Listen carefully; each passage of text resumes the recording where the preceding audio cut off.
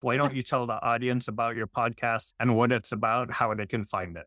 Absolutely. So if you look on the screen behind me there, you see it's called The Breach Files. I have a website. It's called thebreachfiles.com. We're also opening up a YouTube channel as well, where there's going to be some additional content on it. It's still in the flux right now, but I'm getting things out there. The Breach Files is about everything I just said. I'm going to be telling my story about the breach that I presided over in 2016, the whole process I went through, where I was successful, where I failed, where my failures were, anything I would do different. But probably more importantly than all of that are the personal feelings of myself and the other managers and the teams that went through that with me.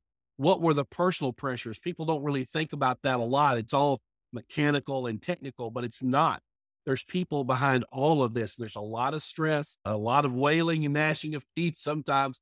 And I'm going to talk a little bit about that in that podcast. And on the YouTube channel, I'm going to bring in some of those people who went through that process with me. Some people from the FBI, some people from Mandiant, some people that were on the teams with me, and do some interviews with those folks and get their impressions as well. So it's going to be a really interesting time to get on there. If you want to find it, go to thebreachfiles.com, scroll all the way to the bottom. You can find the podcast on there, and the rest of it, you'll be able to pop around to the YouTube channel and everything else that's there.